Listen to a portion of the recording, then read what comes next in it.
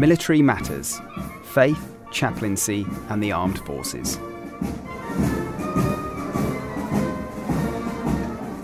I'm William Taylor. I'm a Lance Corporal in the Royal Corps of Signals. This is my first pilgrimage to Lourdes. It's what I expected in a good way.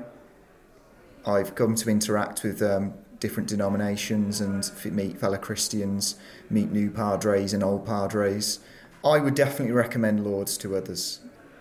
As an Anglican, it's not my denomination, but as a part of the reflective side of things and also through the services, it's been a great way to draw closer to God and to see my faith in different ways and also rediscover parts of my faith. This is my first pilgrimage, and as a young man who didn't have Christian parents, we didn't ever go on family holidays that were based around faith, and this has been a revelation to learn about what a pilgrimage is about, opposed from what I stereotypically thought it would be about.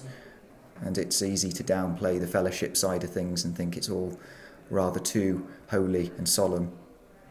But it's certainly a lot of faith, and it's definitely holy, but there's definitely a lot of fellowship and good fun.